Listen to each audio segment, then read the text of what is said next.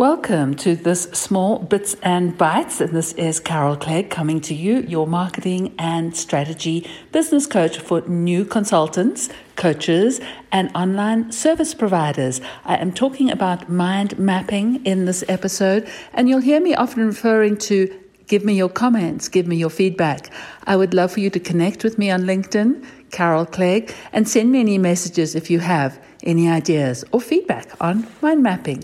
Thanks for listening. So I know that there are a lot of people out there in different forms of coaching. Some who might have been doing it for a decade or more, different levels of experience, different clients that you work with, and share their wisdom. Share their learning curves, share anything that they have to help those that are stepping into coaching, those that have been there for a while, and we all have something to learn from each other. So today I had just wanted to explore mind mapping and see if there are any of the coaches that might come up and listen who are using mind mapping as a tool either for themselves or for their clients. This is something that I absolutely love as a way to brain dump I call them the volcano of ideas.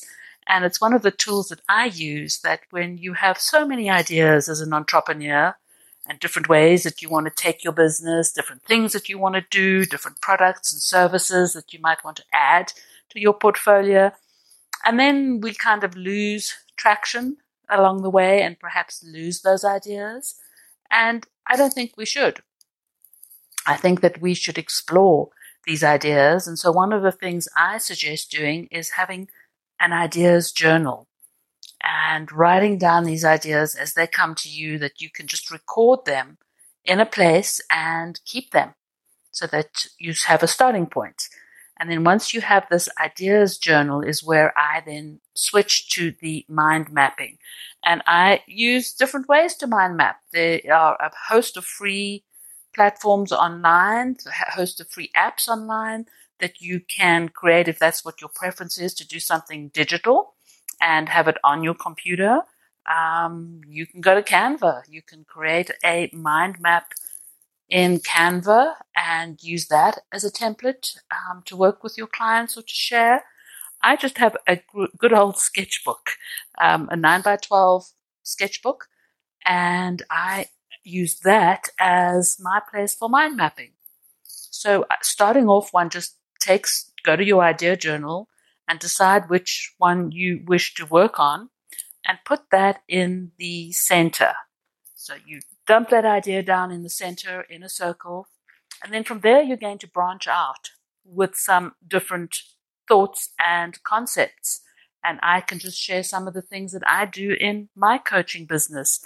I keep on revisiting the way that I have presented my coaching and if I'm on the right track. And I actually started with a mastermind. So I host mastermind groups, and those, I call them small circle groups. I work with women entrepreneurs who are in coaching or consulting. But I've been trying to think about that, and I would love to hear from others, is perhaps the mastermind group can be a little overwhelming for some people, especially when they don't know each other. Do they want to come in to an area with a host of other people? Because it's quite a journey that you go on when you are in a mastermind group. And I think they are wonderful, supporting each other, learning from each other, encouraging each other, holding each other accountable. But I'll give you an example of my mind map. So I have me as the coach in the center. And then I have a bubble off to the side that says mastermind small circle. Then I have a bubble off to the other side that says individual one-on-one coaching. Is that less stressful? Is that easier? Then I've got all sorts of things that might be challenges for my clients, and I've dropped those down onto my mind map. And it's just a brain dump. You put them all down. So I've got time blocking, the ideas volcano, accountability, strengths and weaknesses, how to implement. And then, of course, we have the challenge that many coaches have, is the selling part of your services. And how do you authentically sell? So that could go into a bubble, and you could have then the little spirals that come off that with, well, what does authentic selling look like? How do I have the conversations? Because for me, I like to have authentic conversations. There's so many people in the world, and there are so many of us doing coaching, that there is a space for each of us. And so we do need to work with the people that resonate with us, and that we're offering the solution to the problems that they are facing.